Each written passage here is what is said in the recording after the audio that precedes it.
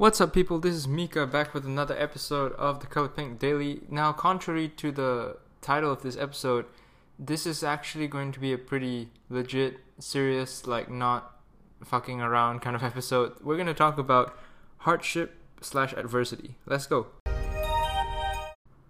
This episode's about adversity, and I've definitely spoken on it before, but the reason I'm coming back and doing it is because when you read about something or hear something and you agree with it and it makes sense, you vibe with it one way, but when you do it and you actually understand it in practice, it's a whole different level of understanding.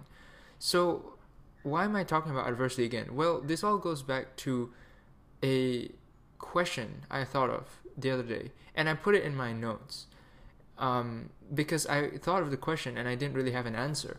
And this is why I love doing my brand work, whether it's for my personal brand or Alpaca Apparel, the fashion brand which I run, the two brands that I run. And this question was hatched when I was trying to think of our customer, just because it came from a very practical need of who the fuck do I run ads against on Instagram, right, for our content.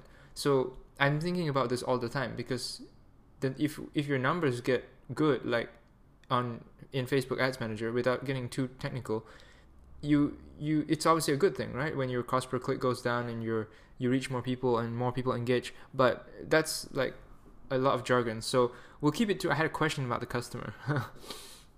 And the question was, I was thinking about all this positive ambition, successful shit. I was thinking about how to promote the drive to do great things and do what you think are great things and be yourself and do all this cool shit which requires hard work and reaching out and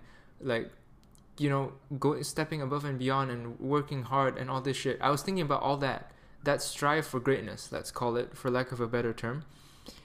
And I noticed something. I was trying to think, okay, what pain points, what's stopping people from doing that?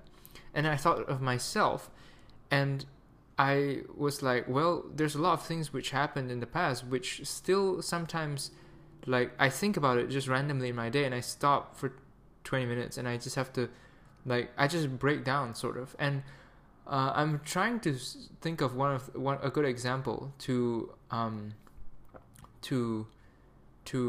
use right now, just to give you an idea of what I'm talking about. Oh yeah, okay, so I think about a lot of the time that I wasted in my childhood either fucking around or not working enough.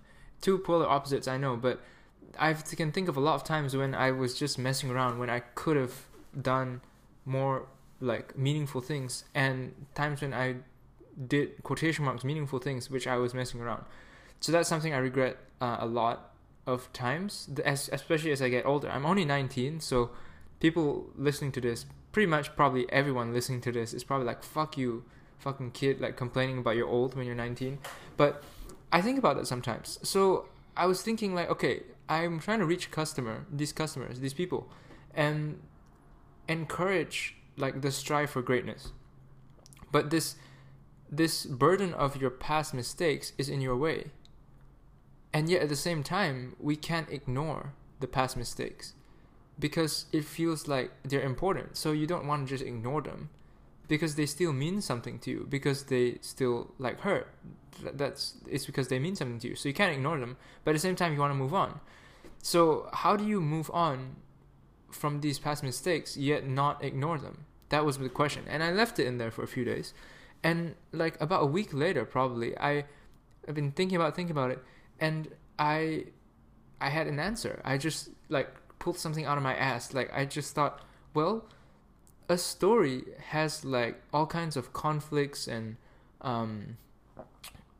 resolutions to those conflicts. That's basically what a story is. You build up by a lot of things going wrong, and then it reaches a climax when things turn around and happy ending or bad ending or whatever it is. But those conflicts are a crucial part of the story. It's what makes it entertaining. It's what makes it a story, more importantly. It's part of the message. The conflicts are part of the message. So I thought, okay, we can apply this to our real life. You can just make past mistakes part of a story, your story, and that way you recognize them because the past is inherently important in the overall narrative, but at the same time it gives equal power to the present element of the story and the future elements of the story, aka like now and like the rest of the story, to set the tone of the message, to set the tone of the narrative. So you recognize the past as something that's there, but you also shift the focus to the now because that's the part of the story you can actually change.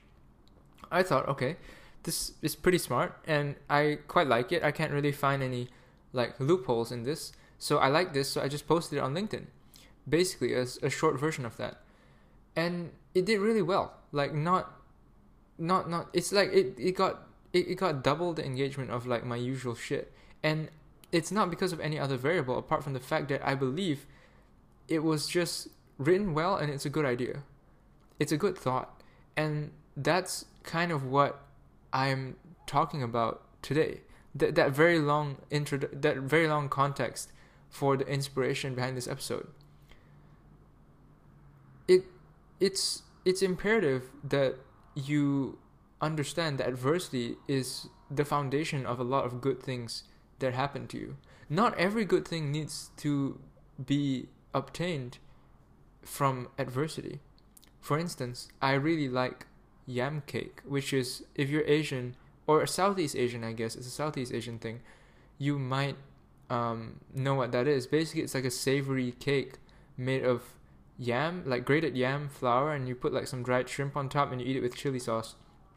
It's the fucking littest ass bomb like savory food I've ever tried in the history of my existence, and I eat it like 4 times a day, like not 4 times a day, 4 times a week for breakfast. I just run to the market and grab it, and then I come back, and it's super cheap and it's always good. It's always satisfying.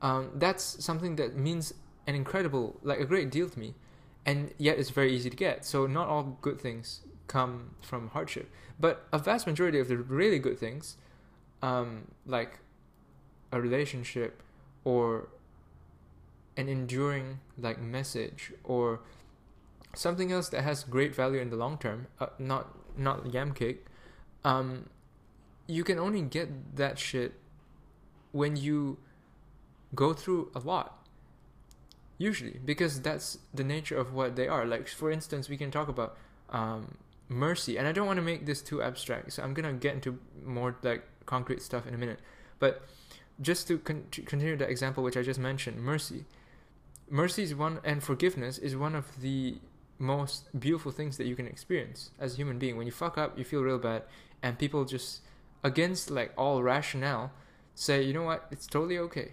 and like you just move on. That's pretty fucking cool. But that only comes when you fuck up, first of all, and number 2, the other person goes through the tough journey of like tough process of saying, okay, this person fucked up and it kind of hurt me, but like I really want to maintain this relationship, so I'm going to just let it slide because this relationship is more important than the fact that you fucked my girlfriend or something like that. Maybe not so extreme, but little examples like that where like big emotions that are really beautiful, things that are really beautiful, only come from hard places. And this title is really a homage to that, and I can't claim it as mine because what inspired this episode partly is a TED Talk that I watched, which I will link in the description. It's called something like How the Greatest Struggles in Our Life Can Be Our Defining Moments or something like that, by Andrew Solomon.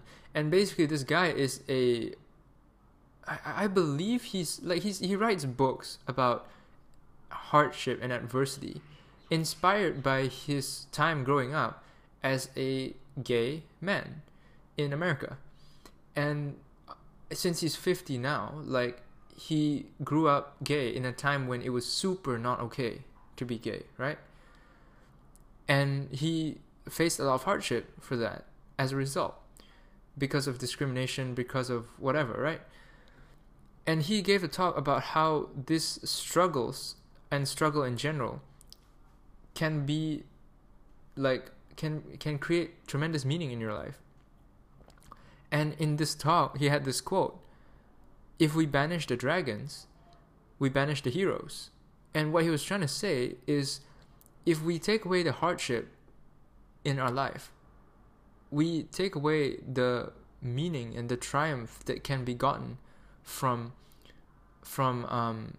surmounting those hardships, or surviving even those hardships, just going through that, just experiencing those. And I thought, like, I haven't heard a quote so amazing in a long time. That is incredible. I heard it, and I paused the video, and I rewind it, and I played it again, and I wrote it down. That's such a nice way to encapsulate the importance I feel, and a lot of people feel, obviously, of the hardship, the adversity in creating meaning. So what does this message have to do with the general audience? Well, there are struggles in your life which eventually, it sounds really weird, but you should appreciate, because they make you who you are. And that sounds like a really cheesy way to say it, which is why I had that long introduction. I've spoken about this before in like a super straightforward way, which can be mistaken as kind of boring and unoriginal, because it's something that everyone says like so much. Adversity is good for you, hardship is good for you, blah blah blah. That's why I led this with like some stories, so hopefully it kind of built up to this point sufficiently well. But there are hardships in your life which you should appreciate, because they end up making you who you are, and they are opportunities for you to create meaning. As cheesy as that sounds, it's true. I'll give you an example. One of the things that I'm interested in, like one of the objects I'm interested in, is mechanical watches. And I've said this before, and I'm going through this phase right now where I'm more interested in them than usual. And for those of you who don't know, mechanical watches are watches which aren't powered by batteries, like most watches, and watches you probably have, but they are powered by like a spring which stores potential energy. So some of them you wind, and then you coil the spring basically, and then that gets released in a controlled manner over like a few hours. Or there's like some with a weight inside which spins freely, so that as you move your hand when you wear the watch, like the weight winds the spring so automatically. But the point is, like, these watches tell the time and also sometimes the date, and they have like a chronograph, which is like a stopwatch and shit. Purely mechanically, there's no electricity involved. I'm very fascinated in those, partly because of the journey, the story behind mechanical watches. I mean, think about it. Imagine something that's non-electrical keeping the time, like, to a reasonable degree of accuracy. That's pretty fucking hard to do. Think about like a bunch of basically gears like ticking away in such an engineered manner, which produces this controlled, like actually accurate result, which is the time. That's pretty fucking cool, and it fits on your wrist. That's amazing. Like, how did that technology survive from all the way back when it was the only technology to tell the time, like in the 1800s or whatever, until now, when like fucking you can get a watch for $10 that can tell you what color the moon is and what element fucking ZX1000 is on the periodic table and all that shit. And it's quite interesting to see like the stories of these brands. But more importantly, I really like the idea of commemorating stuff in my life with a mechanical watch, because I think it's really cool to have like pieces of your story which survive with you, that go through it with you. It's kind of like propagating the meaning. So I have this vision of myself like bringing out this watch which I've had since I was like a young kid, maybe in like 30 years or something, and I'm like telling a friend about it. My friend's like, why do you always wear that watch? It looks a little bit beat up, and that strap hasn't been changed in like 20 years probably.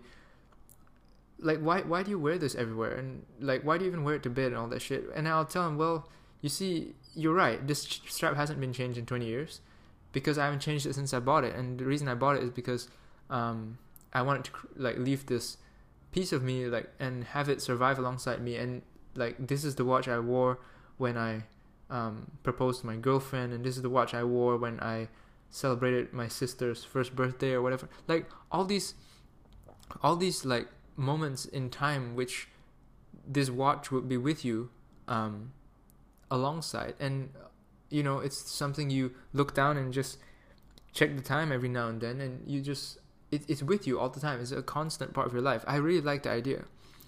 And obviously an important part of this journey is that mechanical watches are a luxury. They're not like a standard thing because they're hard to make, and they're niche because they're not really useful compared to like electrical watches, which are by far more accurate and easy to produce and cheap.